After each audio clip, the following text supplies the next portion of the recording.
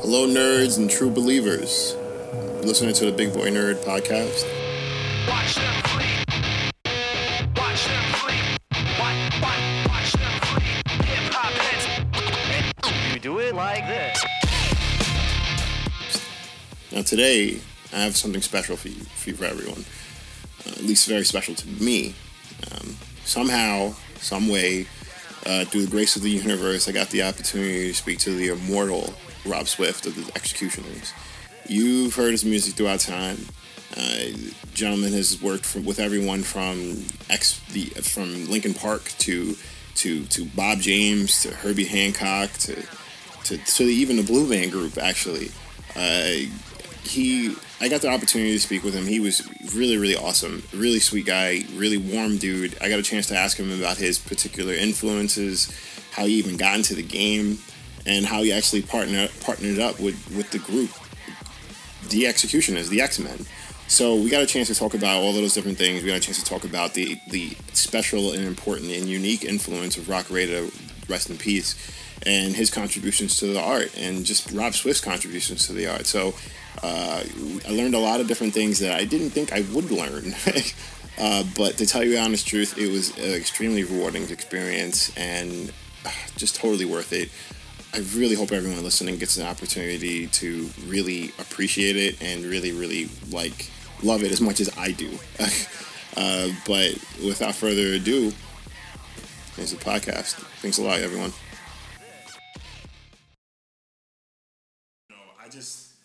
Just to start off, I was curious if you could tell the audience who you are. So, in layman's terms. in layman's terms, you're hearing the voice of Robert Aguilar.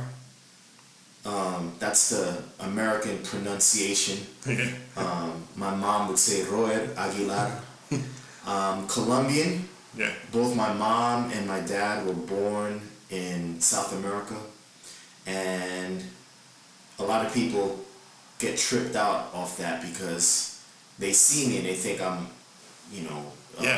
from the South or something, right. a typical average American black man. Yeah. And I do identify with being black, but there are people out there that don't realize that slave ships stopped in South America and dropped off slaves there on their way to this country. Yeah. So that's why I'm dark-skinned and look the way I look, but speak Spanish. Right.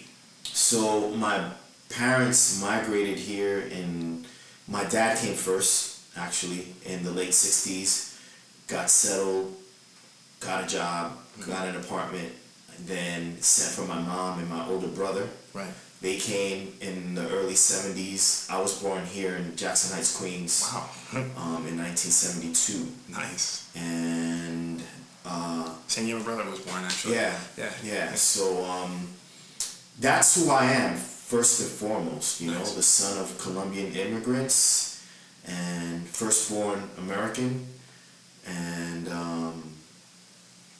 that's really who I identify with first and foremost. That's amazing. Mm-hmm. Yeah. But on your professional tip, you are the immortal Rob Swift, which is, you're part of the outfit, which is the Executioners. Right. But we're gonna go talk about the X-Men and how it actually evolved to the Executioners. But first, I want you to, for the people out there that don't understand what you do in the varying degrees of what a DJ is, could you tell me in your words what a DJ is, and what do you think that are the essential beings of a good DJ or a decent DJ? In a nutshell, a DJ is a person that plays music, plain and simple. There are different styles of DJs. You have mobile DJs. My dad was a mobile DJ, that was my first example of what a DJ does. My dad would play out various venues throughout New York City, out of state sometimes. He's traveled as far as New Jersey to DJ. Wow. My brother and I would help him pack up his equipment and transport it to these different places that he'd get hired to DJ. Nice. And my dad wasn't really technique based. It's not like he, for example, at the new school where I teach a DJing class, the first thing that my students learn how to do is drop on the one. Right. Take a song, find the first count of a bar, and then drop it as you're transitioning from the first song you played to the second one, and so on and so forth. My dad would basically just let a song play from beginning to end, and then drop in the next song as the old song was fading out. That's really as far as technique went with my dad. Interesting. But he was a DJ. Right. Indeed. Since the 70s, DJing has splintered into so many different areas and genres of music, and within these areas and genres, different DJs express their take on playing music differently.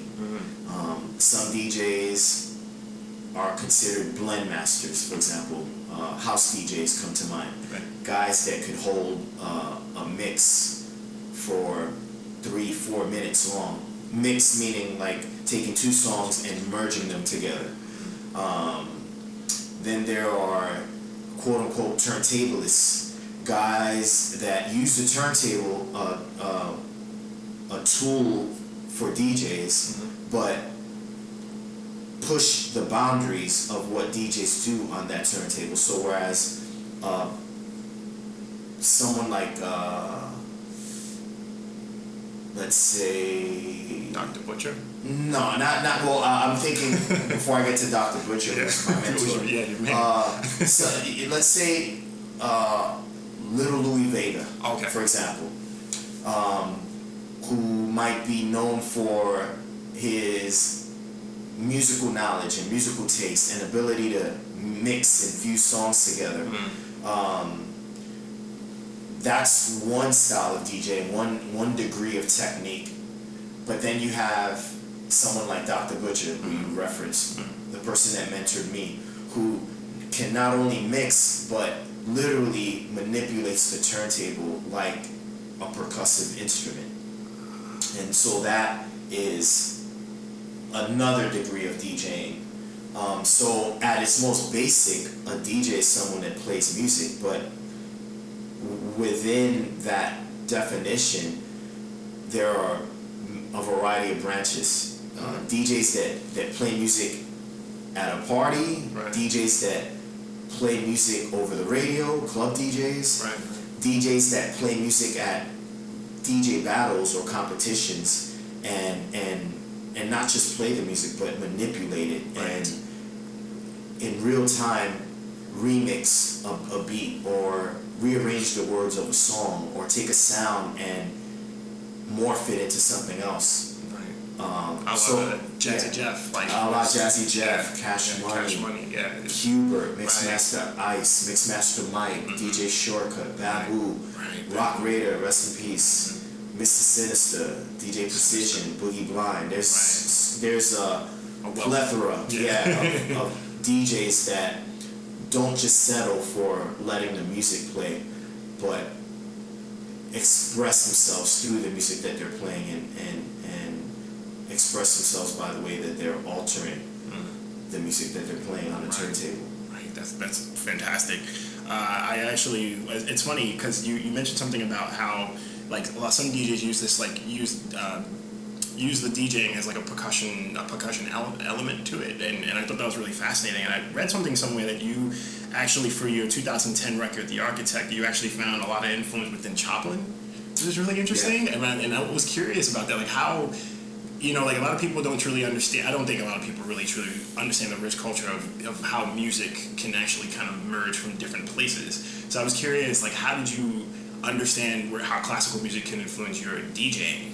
Well, the thing about hip hop DJing, you have house DJs, EDM DJs, techno DJs, hip hop DJs. The thing about hip hop DJing is that what a millennial DJ considers hip hop isn't what I consider hip hop. Right. So for me, the song "Walk This Way" by Aerosmith is hip hop. Right. To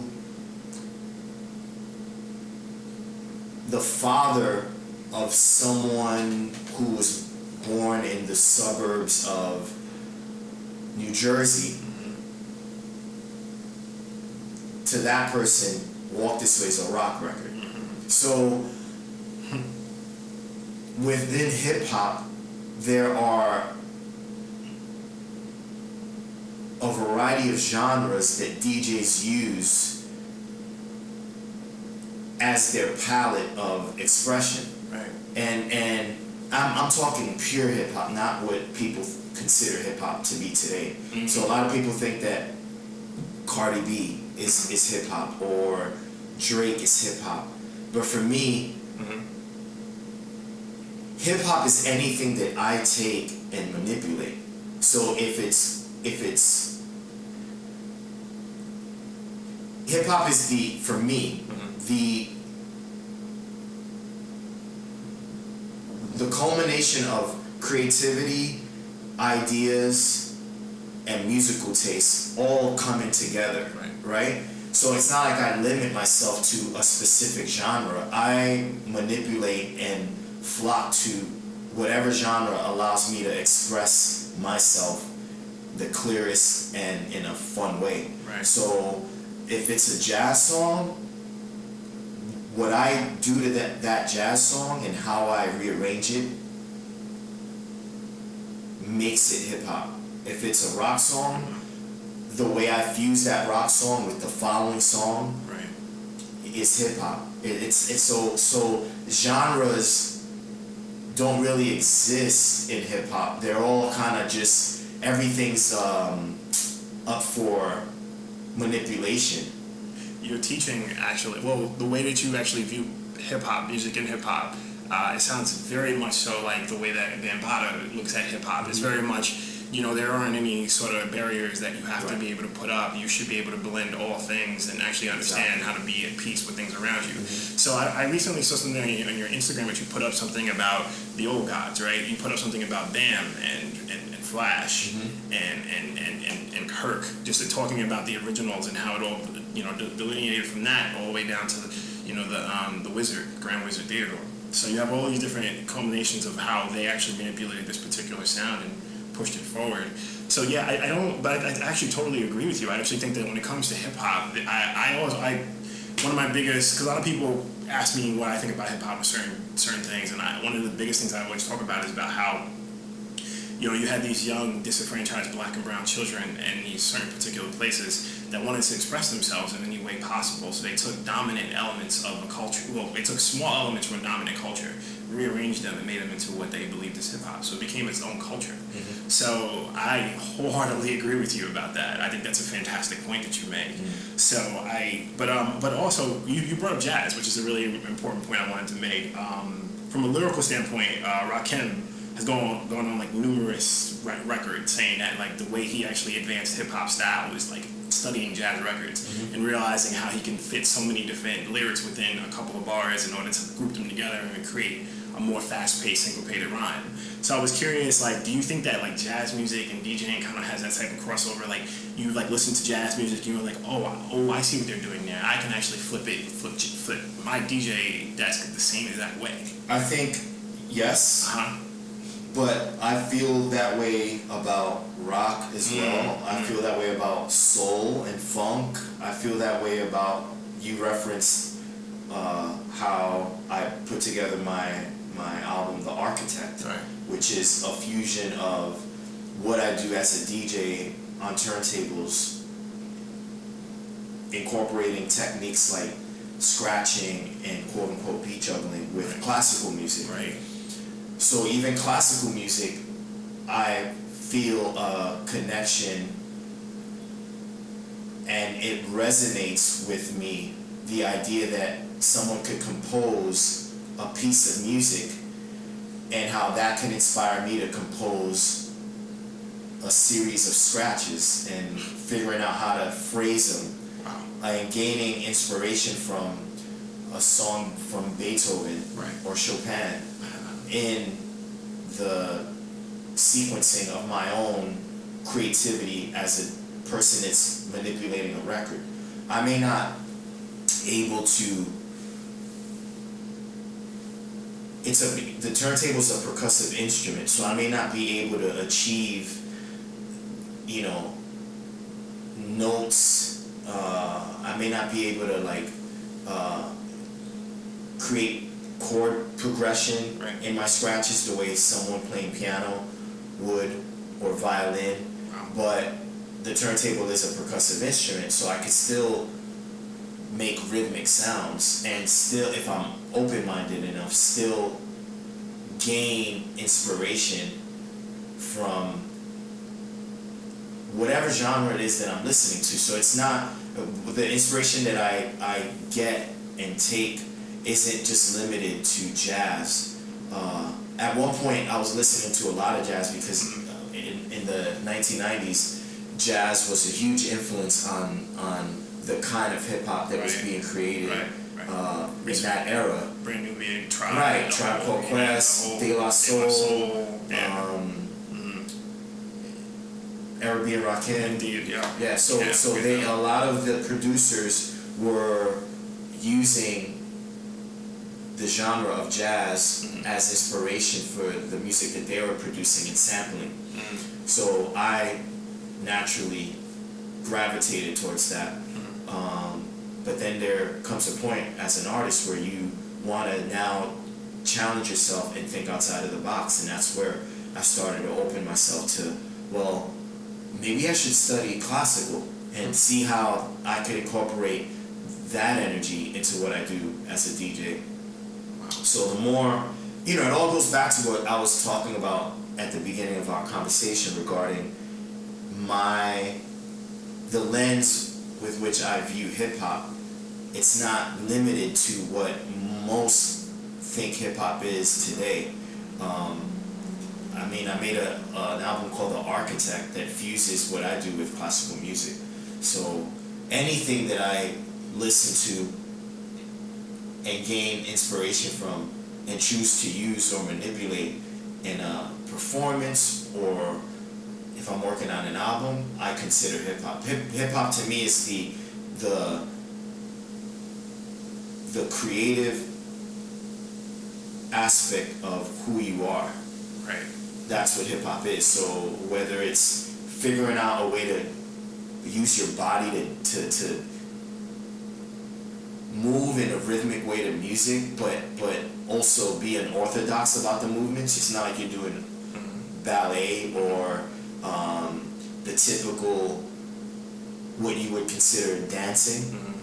Spinning on your head to someone else is an acrobatic move. Right. Through the lens of someone like me, it's a hip hop dance move. You know what I mean? Right. No, I totally understand that. So it's that's the interesting thing about hip hop, is that from the vernacular to the art to the poetry to the music, there's so much room for self-expression and redefining what something is. Right. So you can't really, you can't really limit the inspiration that a hip hop artist gets to one genre of music or whatever, because hip hop is all encompassing. Yeah, that's a really fantastic point, man. I actually, that's one of the things I always say too, is that hip hop is just expansive art. It's a lot of people.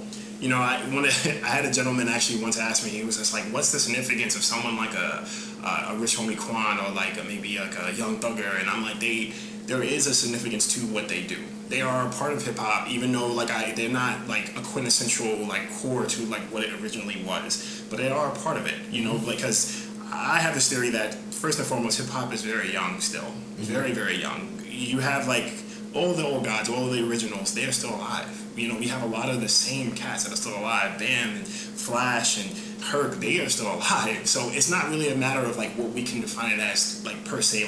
We can't make it concrete yet. It's still this expansive, thing that keeps growing. So I actually totally agree with you. I actually think that's a really fantastic way of putting it. Actually, and I didn't look at it in that sort of lens. So, but I did have to ask you this. I saw that you have a degree in psychology. I do. That's dope, man. Yeah, it's random. Yeah, man. Yeah, I graduated from Baruch College. Yeah. Oh, you did. With Get a out of degree here. in, Wow. My wife, psychology. my wife's brother and cousin, actually graduated from Baruch as well. Yeah. So that's fantastic. Yeah. I was curious.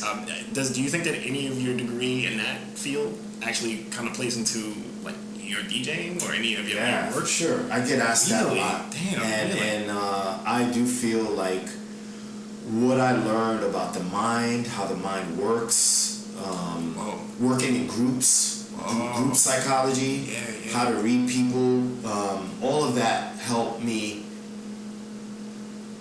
in my career as a DJ, for sure.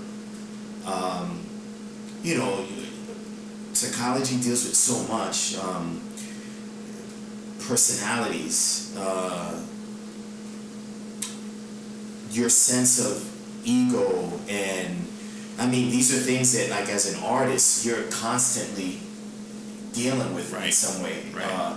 You know, someone gives you a compliment and your ego gets inflated, or someone says that was whack and your ego gets deflated. Yeah. You know what I mean? Yeah. Or working in a group and dealing with the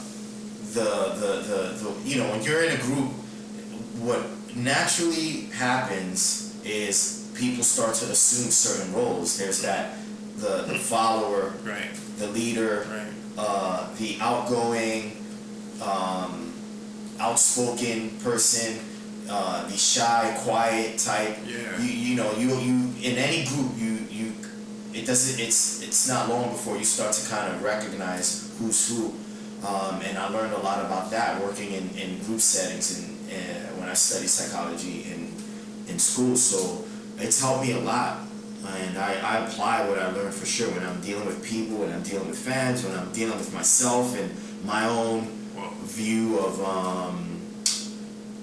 who I am, my relevance to what's going on now with art and DJing and all the other stuff, social media. Oh yeah, psychology plays a role in almost everything that people do throughout their lives, whether they know it or not. It's funny you say something about like social media. I saw you recently wrote this piece on Ambrosia for Heads. Yes. And that was a fantastic piece, I have to say. Thank you. Yeah, absolutely. Yeah, you basically broke down like the gatekeepers of this art. You brought I remember you first started off with like where it all came to you from. You know, your father and your older brother like showing you crates and putting you involved with this. So I was curious, like, do you feel like you're one of the last defenders of this like particular craft? I mean, like you said, like anybody could pick up, you know, can nowadays, especially the mobile DJs, could pick up just like a quick any type of turntable and just get at it, controllers, like and sync stuff. It's not even a matter of understanding the ones and twos. Right. I was actually at a spot the other night and I saw this dude that was trying to beat juggle. But all he was doing was like he'll like go to one deck and like press the Q button and go to another deck, press the other Q button and just go back and forth and do that. It's hard. I was like, yo, what's good with this? That's not even like you, like Grandmaster would be ashamed. Like he taught us all of this. Like, you know, he made this into a science. So I was curious, like, do you feel like you were one of the last people that are like trying to defend this art? I feel I am. I do feel like I'm one of the last DJs that are public, like that are I'm trying to measure my words because I don't want to give the impression that like I feel I'm like that I was anointed the protector of DJing or hip hop. That's not what I'm trying to give off. Your presence is so strong in this. That's the thing. That's the difference. It's not like, oh, you're known for hip hopping plus hip hop. DJing, MCing, you're not learning. No, you're known for like one specific thing, which is like straight up DJing and being like stellar at it. So that's why I understand what you're like. I don't want to be acting like I'm the main cat that does this. Right. Yeah. No. It's easy for people to spectrum of dudes that are out here. Yeah. No, and it's just easy for people to kind of misinterpret or or perceive Right. me in a negative way because I'm so hard on others that exploit the art. Right, of course, yeah. But yes, I do feel like I'm one of the last DJs that would be considered a public figure, defending the art, outspoken about the art. I'm usually one of the first to jump on a thread, right, or write some sort of piece, op-ed, if you will, right, about whatever buffoonery might be, looming over us at any given moment. I don't know. I just don't appreciate people exploiting the term DJ, and I don't appreciate people exploiting the culture of hip hop in general. Agreed. Because it's the culture for me, man. Like we wouldn't be sitting here speaking if it wasn't for the culture.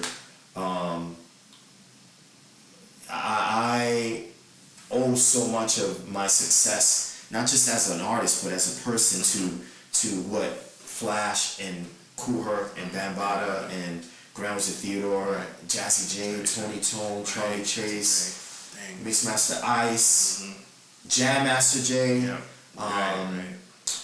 Cash Money, DJ Aladdin. So many DJs have contributed and sacrificed so much of themselves for me to learn and further myself, that when I see someone using the art to just either bank off it or to bank off it in the form of social currency, right? People, because there are people that aren't talented, they really can't figure out a way to make money off it, but they'll post videos of themselves doing stuff just for likes, right, and for Facebook hits, right. And it's at the expense of a culture it's in its original days. I can't talk right now because I'm so emotional. It's in original days, like dudes like Flash,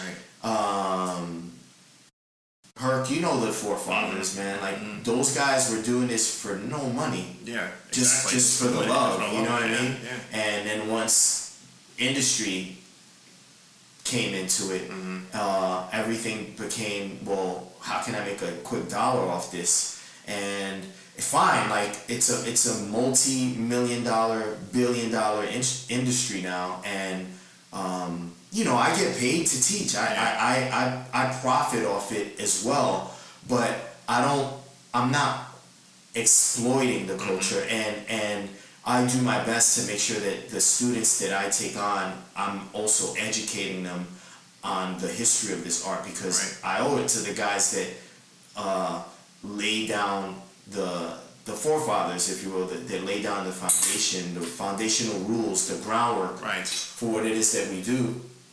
Whereas you have someone else that may consider themselves a teacher, or DJ schools that pop up throughout the country, that really all they want to do is take people's money. And it's like, all right, yeah, sign up for these classes. Here's today's class is going to be, you're going to learn how to drop on one. All right, bye. Come back tomorrow. You'll learn how to do a baby scratch. Okay, bye. Come back the next day.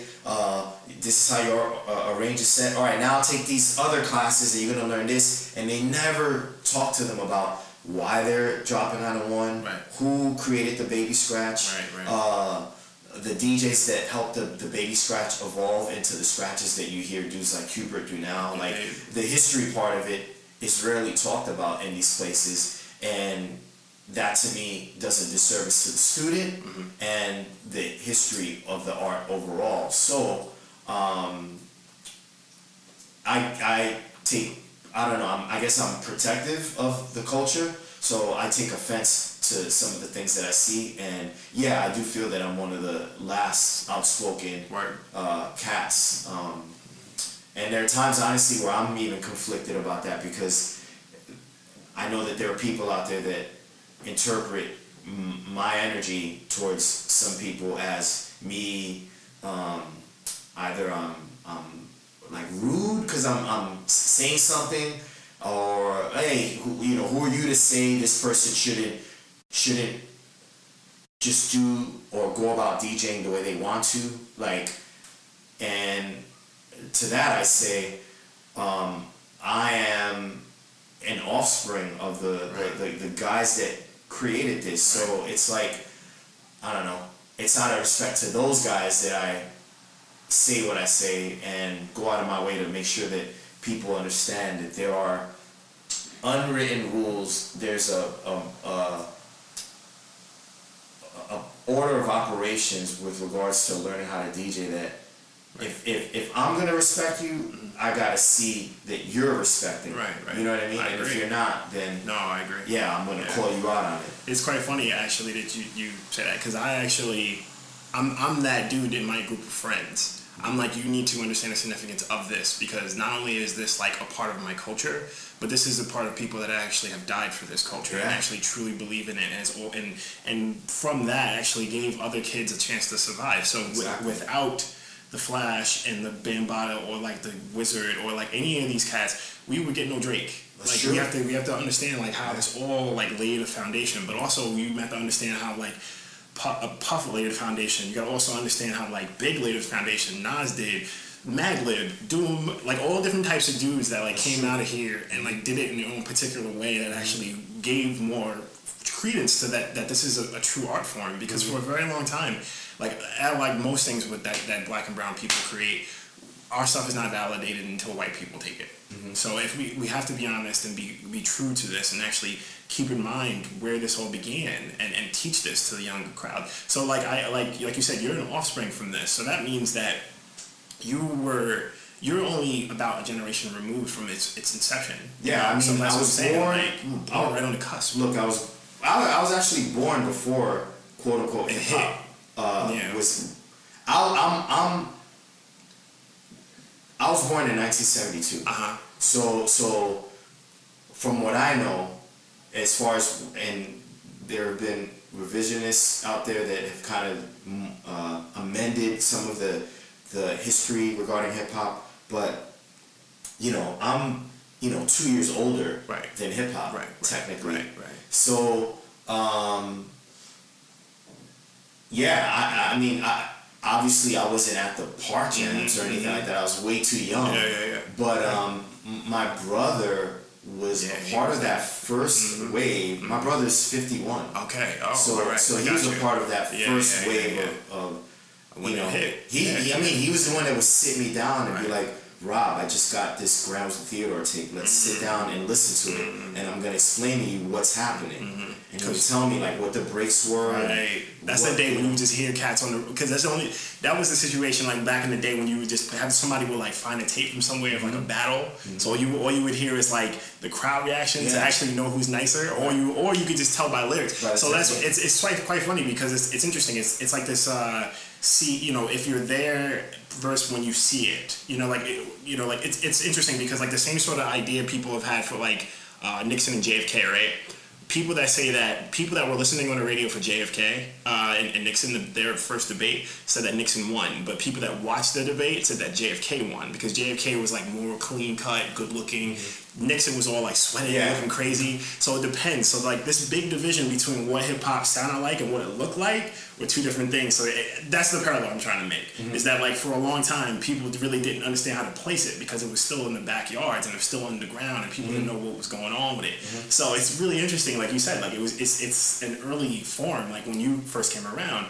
So like and then as you said, historians don't know where it really began. You got like King Tim III that could be the first hip hop song, or you have James Brown. Well, there's so many things. The thing there, what I always say when people bring that up is James Brown, for example, considers himself the godfather of soul. And no one that was either, there are jazz dancers that now looking back, we could see that they were doing moves that b-boys incorporate and apply when they dance. Right. But it's not like those dancers were saying this is b-boying. Right. So you can't. Defined. Yeah, it wasn't defined. Yeah, it wasn't. yeah. I mean, so you can't really. I don't know. I feel that. And hip hop, just the term itself, is actually a media concoction. Mm-hmm. I speak to the elders of this art all the time about like the fact that Jazzy J tells me, Rob, we could have called it the Go Off or To the Break of Dawn. Like these are hip hop, To the Break of Dawn, the Go Off, Get Down. These are all terms that we would use and apply whenever we wanted to describe us getting together and just like us having this explosion of energy, where it was us DJing and the dancers dancing and the graffiti writers hanging out or creating our flyers for our parties. Like we were going off, we were getting down, and the party went on till the break of dawn. You know, so it's just that the words hip hop, that's what, for whatever reason, when the media went to the Bronx to document this subculture, this renaissance that was taking place in the 70s in the Bronx, for whatever reason, the term hip hop is what they kind of connected with. So they started calling it hip hop. And as you said, whenever industry takes a hold of it, of something that black and brown people do, that's the it I'm talking about. We end up usually just going along with it because now the industry has it and they're kind of defining the terms with which who's getting paid what, and we're trying to get a piece of the pie and all that stuff, and next thing you know, we just lose control of the culture and call it what they want to call it, and operate according to the parameters that they lay out. No, the DJ isn't important anymore. Now we're going to put the rapper at the forefront, and the DJ could just kind of be in the background, and we just kind of go along with that, and next thing you know, Cardi B is hip hop. See, you know what I mean? That's actually funny you say that, because I keep saying it's funny you say that, because it's incredible that you say that, actually, because I have so many similar views about this. I was recently talking to a friend about why I think 444, Hov's new album, is so very good. I think that it's a very quintessential hip hop formula. It's very like, he's the DJ, I'm the rapper formula. It's you know, you got Hov and you got No ID making an album together, the two of them, just the two of them. So you have this shared vision about how you want to produce this album, which is clear hip hop, which is like DJ, rapper. Like we were both sonically we're in the same place. We're going to make the same sort of art. We're going to keep it moving, and we're going to create this art for the masses. So I think that sort of sound and style and way of production when it comes to like creating music, when it comes to hip hop or rap music, whatever you want to call it, I think that is something that's not really, you know, it's kind of lacking. Like I don't think really people understand how it all kind of matured out of what it was in the beginning to where it is now. It's I think you're right. And to add on to that, I feel as though people don't understand because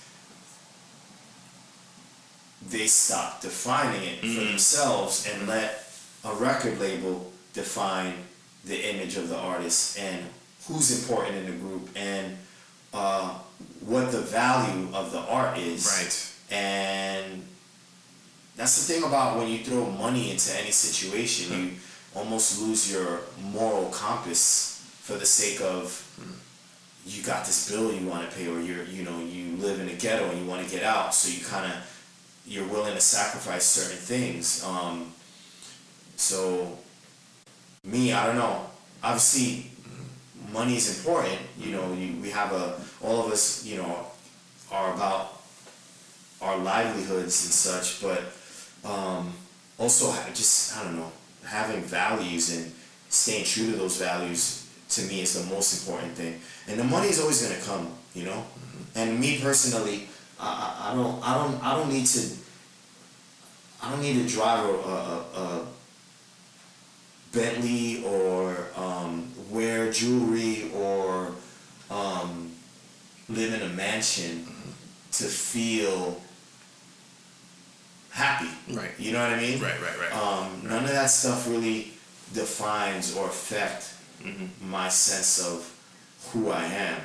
It's my art that does. Word. More than anything. You know what I mean? So, I don't know if there's enough of me or people like me, I should say, out there, and I think that has a lot to do with why the art went from this thing that kids were doing to have fun and express themselves to I want to get out of the ghetto, so let's make an album. You know what I mean? I totally understand what you mean, and I think there's a lot of truth in that. That's what I think is the problem with this, is that because Black and brown children are so disenfranchised and don't have many options, don't have many opportunities to make something out of themselves.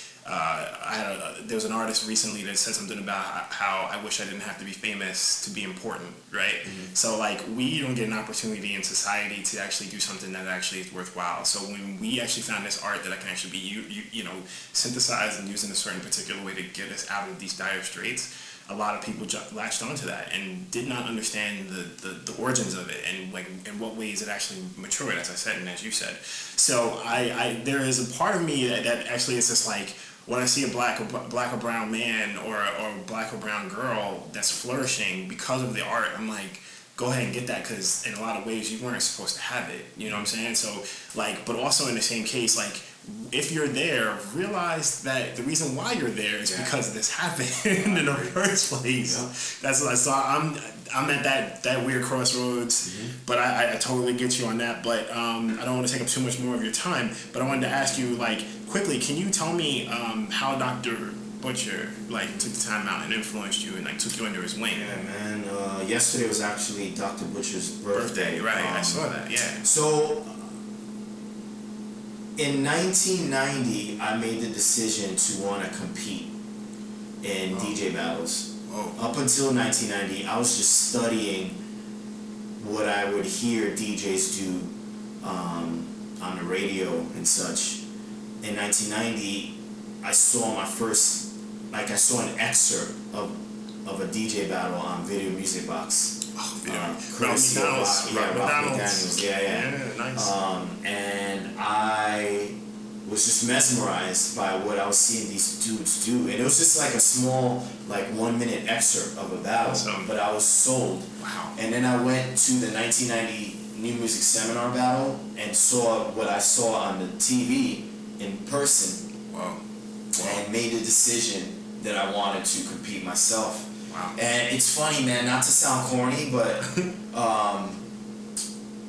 in the book The Alchemist, there's a really cool quote that everyone references that says, when you want something, the universe conspires to help you attain I agree. what it is that you want. I believe that fully. Yeah, I believe that. My story epitomizes that quote. So in 1990, I go to the New Music Seminar battle for World Supremacy. I'm there by myself. I don't know anyone. I was 18 years old. Wow. I had just turned 18 in May, and the seminar battle was in July. I went there, and I'm in front of like all of my heroes. Ice Cube's there. Flavor Flav. Ice-T, all these like rap hip hop pioneers, gods are there. DJs that I looked up to were there, and we were all there together watching these guys on stage killing it. And I was just inspired to want to be one of those DJs up there, entertaining people and expressing myself. And I made the decision. I was like, I'm getting in one of these next year.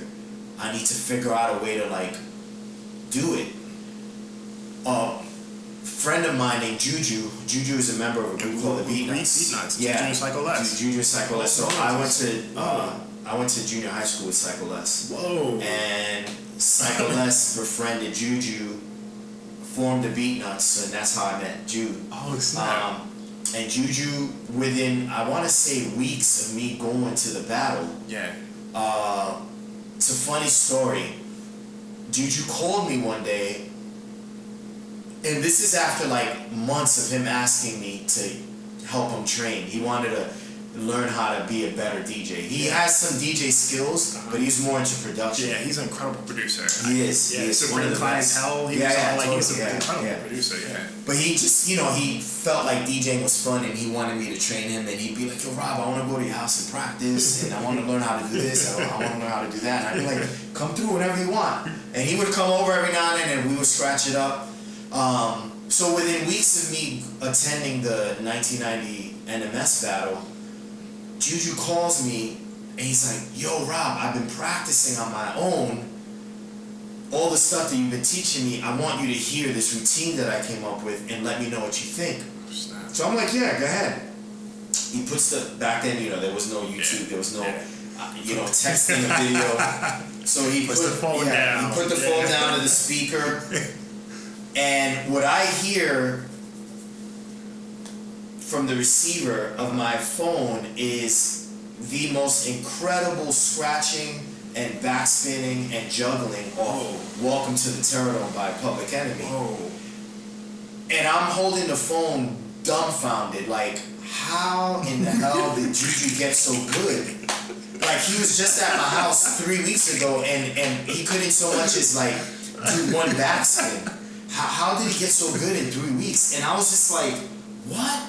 And then he got back on the phone and he's like, "Yo, Rob, what do you think?" And I'm like, "Yo, like, you got so good. Like, yo, dude, like, what? Like, how'd you do that?" And he's like, "Yeah, I've just been practicing a lot of the last hour." He's like, he said something like, "Yo, the last hour I've just been going crazy at my house." And he's like, "All right, Rob, I'm going to go back to practicing. I'll talk to you later." And he hangs up the phone. And I'm like, "Yo, I'm going to go practice right now," because Juju in 1 hour of practicing just totally shitted on anything that I ever taught him. You're kidding me. Wow. A couple of days later, I connect with him in person. Me, Les, Juju are all hanging out. And he just starts laughing at me. He's like, "Yo, that wasn't me. That was Dr. Butcher." He was at Dr. Butcher's house, and him and Drew. I didn't know Drew at the time. Okay. Butcher. Yeah.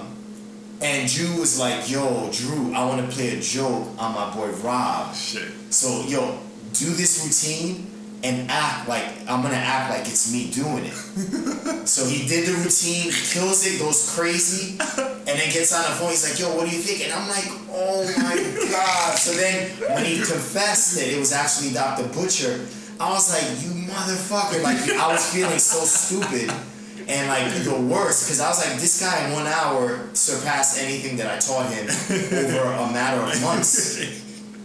So I was like, "Drew, you gotta introduce me to him. Like, I gotta meet this guy." Wow. And he's like, "Don't worry, I will. Like, let's link up on this day. We'll go to Drew's house. I'll introduce you to him, and you can practice with him. He's a good guy." Sure enough, I went over to Dr. Butcher's house with my records, and at the time, all I aspired to be was as good as the guys I looked up to. Right. So there were dudes like Aladdin, Cash Money, Steve D, whom Flowers. Well, Flowers was before those guys. Yeah, those were the three guys from that era. Okay. Jazzy Jeff is another one that like I look towards for inspiration. Yeah, he's whenever I would practice. So yeah, he's a god. Yeah. So I would teach myself the routines that those guys were doing, and in my head, I thought, well, I'm good because I could do what those guys could do. So I took all the routines that I knew from Cash Money and Steve D and Aladdin and Jazzy Jeff. Oh shit. Routines meaning the records that they had routines on, and I took them to Dr. Butcher's house, thinking, wow, I'm gonna impress this guy with what I'm doing. And I got on, did my best rendition of what Jazzy Jeff, Cash Money, and so on and so forth was doing at that time. Yeah. And then Dr. Butcher got on and did a whole, how can I explain to you? What he did basically helped me understand that up until then, I thought what made me good was whether or not I was on par with what DJs were doing at the time. Wow. And he was completely original, completely authentic, super unique. mad creative, and I just realized like, wow, all this time I'm practicing to be like these guys, and here's this guy that lives like a mile from me that is cultivating his own style. And Dr. Butcher sat me down after we practiced. He was like, yo man, you're good. You just gotta learn to like tap into your own individuality. I'll never forget that as soon as we stopped practice, he was like, you're good, Rob. He was like, you're good. And I'm glad you came over and just know that God put in you your own sense of creativity and skill. You gotta learn how to tap into that because he was like, you want to get into these battles next year, right? And I was like, yeah, I want to get into the battles. He was like, you'll never pass a preliminary round doing what other DJs have already done. He's like, you gotta think outside of the box. You gotta be creative, dude.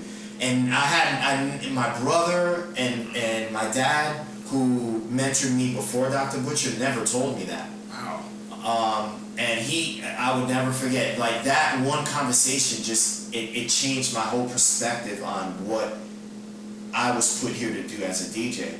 And he was like, Rob, whenever you want to practice, the door's always open. And I was at his house the next day, and the next day after that, and the next day after that, for 7 months straight. What? 7 months straight till March of the following year. I kept going to his house to practice, and he would gladly, willingly, without a problem, invite me in. Sometimes his girlfriend was over. She'd stomp out of the bedroom, pissed that I was there. He was like, "Don't worry about her. Let's practice." And he just took me under his wing and trained me for 7 months.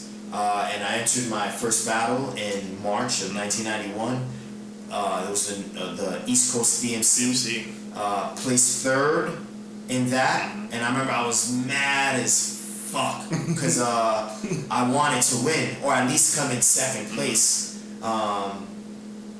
And Drew was like, "Don't worry about it, man. This is just one step. This is one step in the process." Continue to practice with him. Continue to try to get myself at a level that I needed to be to win a battle. And one day I was at Drew's house. He pulled out 2 copies of Nobody Beats the Biz. He was like, "Here, take these records home." I'll never forget. He was like, "Yo, take these records home. There's shit in them." What he meant was like, there are routines in these records that we haven't tapped into, but like I feel it. He was like, I was practicing with these records and I was coming up with ideas. There's energy in this song that you need to tap into and figure out. And I took the records from him, went home, and about a week and a half later, I came up with the whole Biz routine, which today people consider as like my classic routine. And I remember calling him, and just like Juju did me with him, I was like, "Yo, listen to this," and I put the phone to the speaker, went through the whole routine, picked up the phone, and he was just like, "There it is. Like, there it is. There's you. You know, you finally tap into your energy and what your creativity is as a DJ." And he was right. And I used that routine the following DMC, the 1992, and I won. Yeah, so it's an amazing. So yeah, man, like the universe does conspire. Yeah. It really does, dude. It conspires to help you whenever you make a decision to do something. If you let it, and it's an organic thing, and you can't be obsessive about it, and you can't strong arm God or the universe for things to happen when you want them to. You gotta just,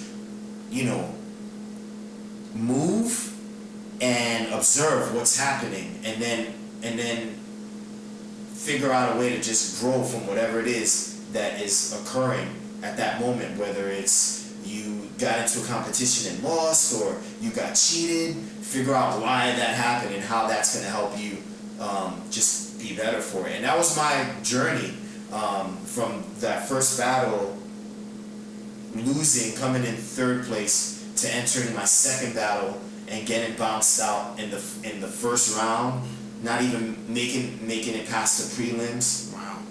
to well, actually it was third place my first battle. I got bounced out the second round in my second battle, and then I got bounced out the first round in my third battle. Whoa. So I was going backwards, and it didn't make sense to me. In my head, I was like, it should be a linear path. Like, the next battle I should do better, and the battle after that I should win. But there was a reason why I experienced those quote-unquote setbacks, which really weren't setbacks. It was just kind of like incidences that were helping me pivot towards eventually creating the Nobody Beats the Biz routine. Like, wow. Yo, the next battle I get into, there's no way a judge could just cheat me, or there's no way the crowd's not gonna understand what I'm doing. Like, I'm gonna come up with the quintessential routine that gives no one any room for cheating me. For doubt. And it turned out to be Nobody Beats the Biz. That's crazy. So, so that's the the relevancy of Dr. Butcher in my life, man. Like, I love that guy. He's a brother to me. Spoke to him last night, and he doesn't live in New York anymore. He lives in Dallas, Texas now. He moved to Dallas. Yeah, he moved to Dallas. So I miss him. I miss him. I miss being around him. Yeah. But we talk often. And, that's amazing. Yeah, man. Drew. Wow. Yeah, he's my mentor, man. He's been a huge influence on me. Whoa. So yeah, that's amazing, man. That really actually gives me a lot of inspiration. I'm still trying to learn how to DJ a little bit better, and I keep looking at it in this linear path, like you said, and it's not that way. Time is not linear. It's just not the way you're supposed to look at these types of things. Not at all. And I think that's a really fantastic thing to hear. Thank you for that, honestly. Yeah. Yeah. But I'm really quickly, I just want to roll through. I have to ask you about Rock Raider. I have to. Because as we talked before I turned this on, and we said that we both lost our brothers the same year. Mm-hmm. So I wanted to talk about who was he to you, Rock Raider? To me as a fan, he was like this amazing artist. I remember I moved down to Georgia. I didn't move down to Georgia. Excuse me. I was in Georgia to visit my grandmother the year that Built from Scratch came out. We were gonna drive back up to New York, and I had no money left. I had like $15 in my name. And I think I told you this the first time I met you. And I was like, I'm using that $15. I'm gonna buy this album because I really want this album. And I used my last $15 to listen to you, Rock Raider, listen to Sinister. I wanted to hear what y'all were about. That's awesome. And I have that album to this day. I have that album. That's awesome. Yeah, man. And I wanted to know, from my standpoint, he was this amazing artist. I remember seeing the video with you guys in it for It's Going Down with Linkin Park, and thinking that was to this day my shit. To this day, and he gave me something that I didn't know I wanted. There was this lust for actually wanting to understand the art. It's turntablism. So I was curious, as he being your brother, who was he to you? How'd you meet him? Where did this even? Well, I met Raider at my first battle. Really? Yeah, in the 1991 East Coast TNC. He entered it along with other members of the X-Men. And he didn't move on to the prelims. Whoa. He didn't move on past the prelims. Yeah. I did. I made it to the finals. Whoa. But we met at the prelims and shook hands, and I placed third in the finals, and the leader, quote unquote leader of the I put leader in quotes because the group really didn't necessarily identify anyone as being a leader, but the I feel like the person that was most known, most accomplished in the group was Steve D, and he actually won. He's the DJ that won that year. I placed third, and a guy named Supreme came second. Wow. So Steve, after the battle, asked me and Dr. Butcher to go to his house to just hang out or whatever. And when we got there, they actually physically asked us if we would be down with the group. So we accepted, and Raider and I went on to form a really tight bond. Out of all the members of the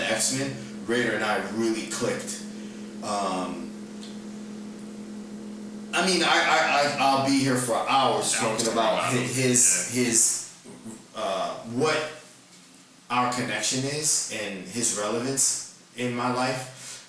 The best way I can answer the question, what is he to me, is he's a multitude of things. He started off just being a person who motivated me, because we would practice a lot together. Oh, cool. And in practicing together, we both wanted the same thing, like a DJ title. So it's like we were both after something that only one of us could win at a time. You can't have two champs in 1 year.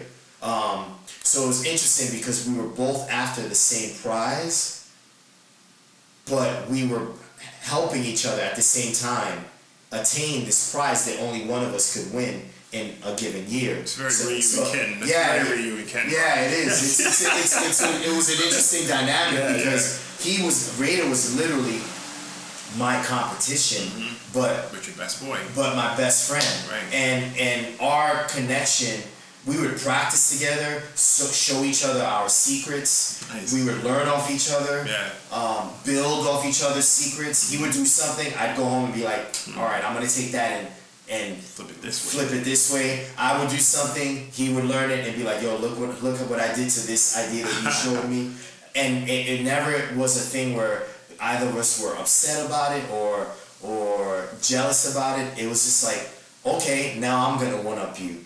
And it was just an awesome connection because we started off as this, like, these two beings that were after the same thing, but helping each other.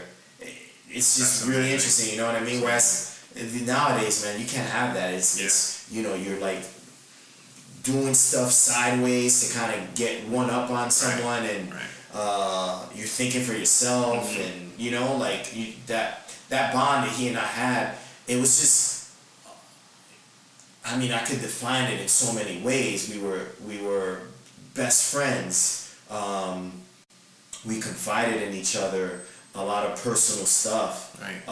You guys, each other's support. Yeah, we were each other's support system. There were times when we would just go to the movies and watch. Chill. I remember we went to go see Rumble in the Bronx together. Oh, nice. And I'll never forget, like, I didn't have money for food, and he bought a popcorn and, like, shared it with me. Word. We were just best friends, but then we were also DJs that wanted the same thing. So there was, like, a bit of competition there, but it was positive. It wasn't a negative competition. Wow. You know what I mean? Then we ended up recording albums and touring the world and experiencing each other through a different, on a different level. You know, we went from these broke kids that didn't have money that just wanted a DJ to, like, now we're touring the world and we're businessmen and dealing with labels and fans and our egos and all that stuff. Like, our friendship was a journey, and there were ups and downs and bumps.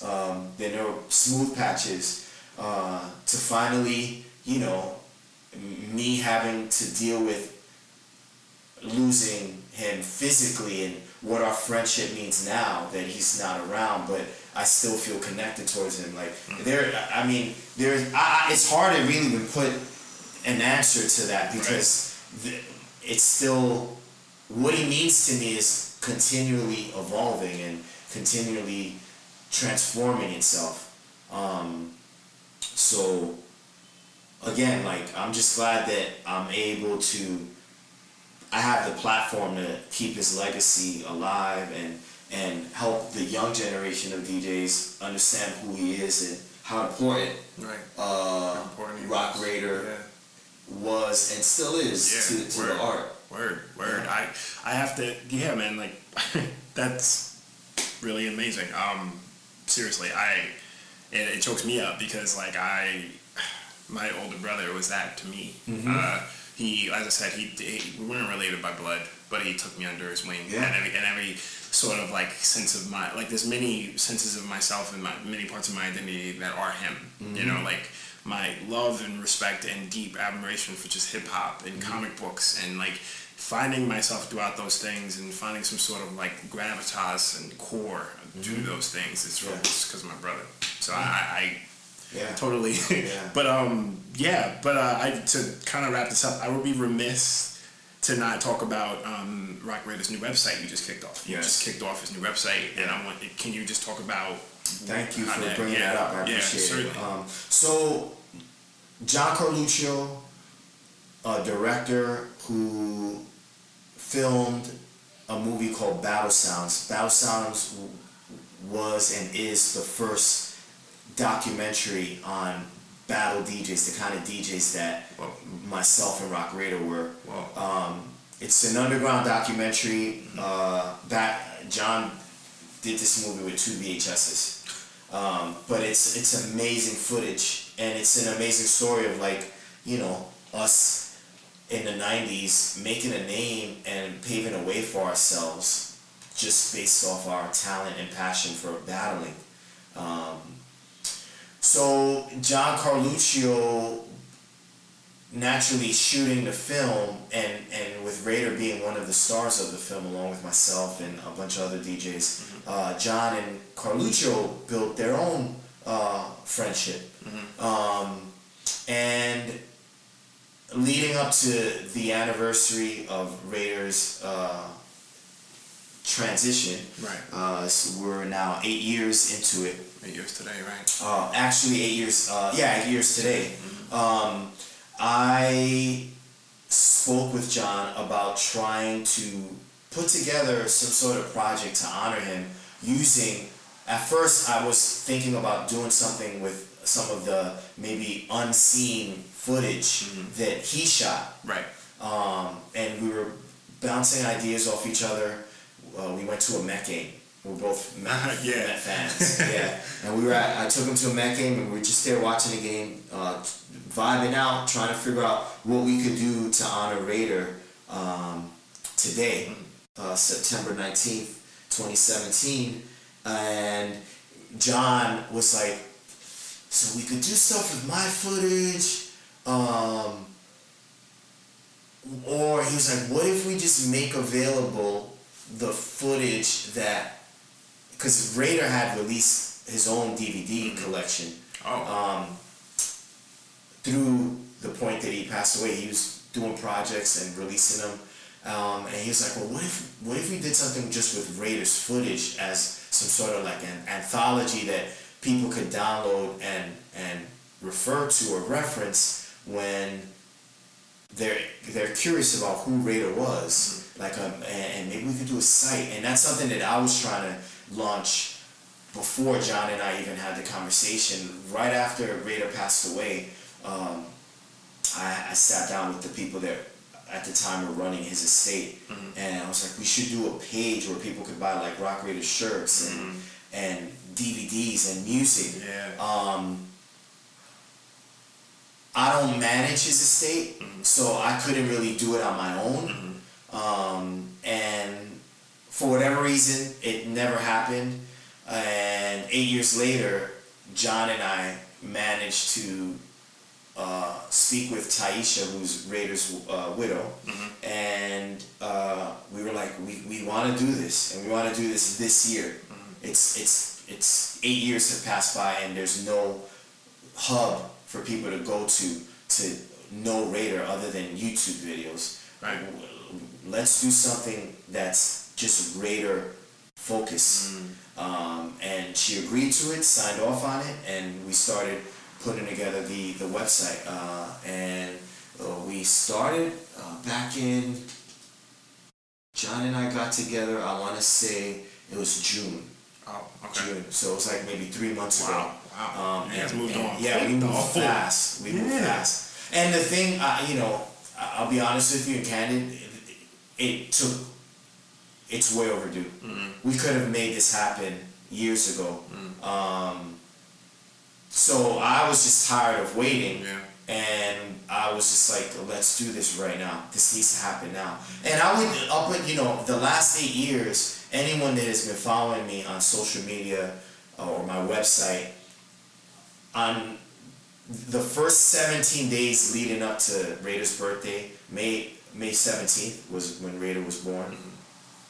And the first 19 days leading up to Raider's transition in September, I always, every year since 2010, I've done something to honor Raider. Up until recently, for the first 17 days in May 2017, I would post a video, an exclusive home footage video that I have a Raider practicing with a caption of what the video meant to me and who Raider was, just for fans that are familiar with the name but really don't know Raider. Yeah. And I would sit here digitizing a video.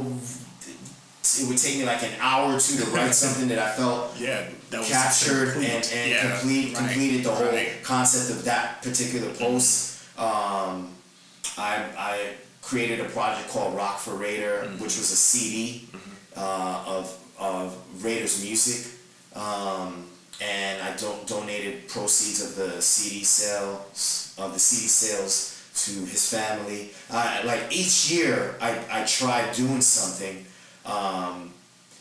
but it was like it would just last for that month or that small window of time around Raider's birthday or around Raider's transition. And I finally was like, we need to do something that people could go to all year round. All year round, they could just click on this website and buy a DVD. And thanks to John Carluccio, who played a major role in helping me, and thanks to Taisha, who signed off on it, we put together the website. Big shout to the fans. I didn't have all the DVDs that are uploaded now on the website. So there were fans that I reached out to on the internet, like, if anyone has these DVDs, please mail them to me. And sure enough, within an hour, people started inboxing me like, yo, I got this DVD, I can mail it to you tomorrow, take your time sending it back to me. So I got a bunch of DVDs that I didn't have access to. We uploaded them, or I should say John uploaded them to this website. And John also edited these short, like 1 minute promo vids, so to help spread the word about the video. I've seen it.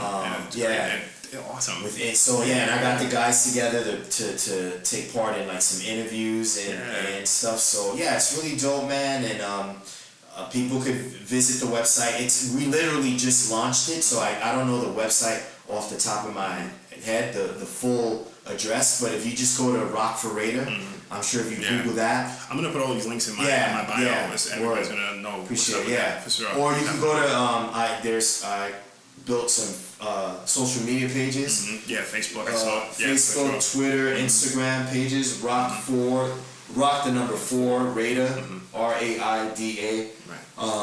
So people could find info easily and do their due diligence and take time to learn about this amazing DJ in person.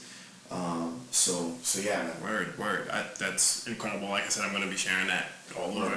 Thank you. Of course. But to wrap up, I got to talk to you about comics, my man. I got to talk to you about how you feel about comics. Do you think that comics kind of like influenced you in some sort of way when it comes to your music? I know you're a bit of a fan because you mess with X-Men. Right. Totally. As a kid, what boy doesn't read comics or buy comics?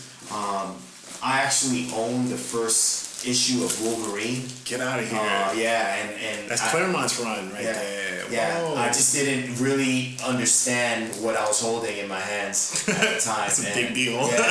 But I'll be honest with you though, like I don't necessarily feel that there's much of a connection with, as far as for me, with the comic book community or world. And what I do musically, I feel more of a connection with like the martial arts world and like, for example, like the philosophies of like Bruce Lee. Word. I had a lot of his philosophies to what I do as a DJ. But that being said, I'm still a kid at heart, and like if an X-Men movie comes out, I'm going to see it. And when I'm there, I'm like judging everything. Like this wasn't true to the comic, or this character isn't true to Wolverine, or whatever.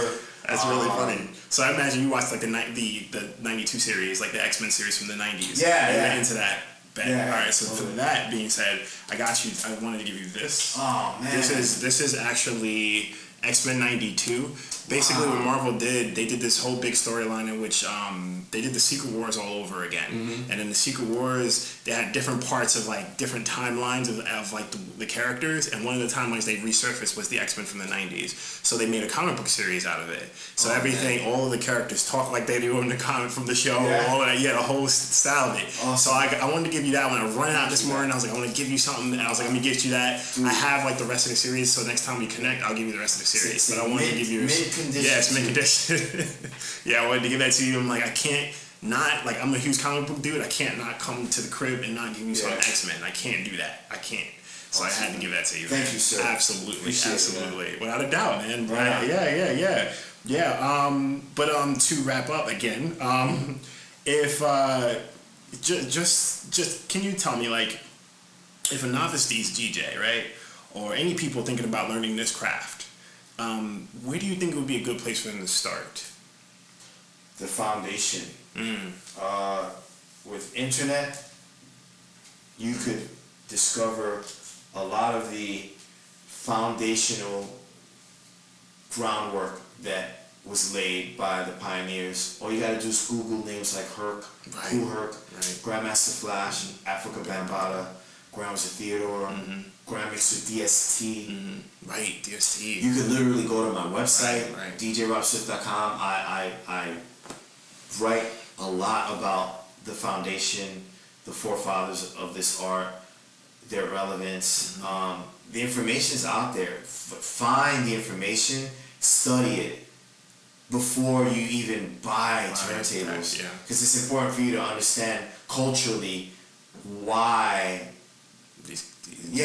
shape this. So that when you go to get the lessons at the DJ school, you understand the culture in a way that the person instructing you doesn't even. See, that's what I was telling someone. I was telling someone about, I was like, we were watching like Fresh Prince, and I was like, you have no idea the importance of Jazzy Jeff. Right. You think he's just some dude getting thrown out of the house. He's not. Right. Like, so I had to explain that to people and tell people that. But also I wanted to ask you really quickly, just this year, we got DJ Pearly that won the DMC. Yeah, congrats. Yo, she's the homie. So I wanted to ask you, like, this is the first time a woman has won. Yes. So what do you think of that? Like, I'm really proud. Yeah. I'm proud of her. I'm proud for women who've paved the way before her to win. Women like Jazzy Joyce. Spinderella. Women like so many, like Symphony from the Beat Junkies. Cotton Candy. These were females that competed before Pearly and made little dents, and now Pearly came through and just made a huge hole for other women to come through. You know what I mean? So, and Pearly is just a good person. She deserves it. I know that there were people that were upset. There were DJs that were upset that she won, but she earned it. She earned every bit of that championship title, and I think that she's gonna go to the Worlds and catch wreck. Right. She's a beast. She's a little beast, man, and no one should be upset at her winning. If anything, people should be inspired. Be inspired. Exactly. We're inspired, man. I can't even agree more, man. I think because, like, it's the same thing. I think, like, because, like, DJing and hip-hop has been such a male-centric, force of nature. It's been so male-dominated. Like, when we see women coming in and doing things and making dents, a lot of men take it to heart. And it's like, no. You should not. Like, the women have been here since the beginning. But we, of course, didn't showcase them. So, like that. So I'm super, super glad about that, too. But last thing, if you had any inspiring new words for any novice DJs, what would it be? Just have fun, man. Nice. It's simple. Nice. Have fun when you practice. Have fun when you're sitting down in front of your computer Googling information on what it is that you're doing. Don't worry about when you're going to make money. When are you going to start playing out? I encounter young DJs. Some of them are my students, and they're just like, well, yo, Rob, like when I eventually play out, and it's like, yo, dude, first master these techniques. Don't worry, you'll play out. It'll all, you know, it's little steps, and you gotta be patient. I started DJing when I was 12 years old, and I didn't enter my first battle till I was 19. And between 12 and 19, I played my little parties and stuff like that, and I was happy with that, you know. I wasn't obsessing about what was gonna happen if I was gonna be this world famous DJ. I wasn't even worried about any of that. I was just having fun. Word. And the fun was just kind of taking me on these different turns and twists. And here I am, you know? So have fun. It's really simple. Just have fun. Have fun practicing. Have fun watching battles. Word. Have fun searching for music. Just have fun, man. Have fun. And when you're doing this for fun, everything else kind of just works itself out, you know? That's awesome. Yeah, man. Thank you so much Yeah, for man, taking the thank you. time, man. This was Talk. fun, man. Yeah, man. Thank you so much.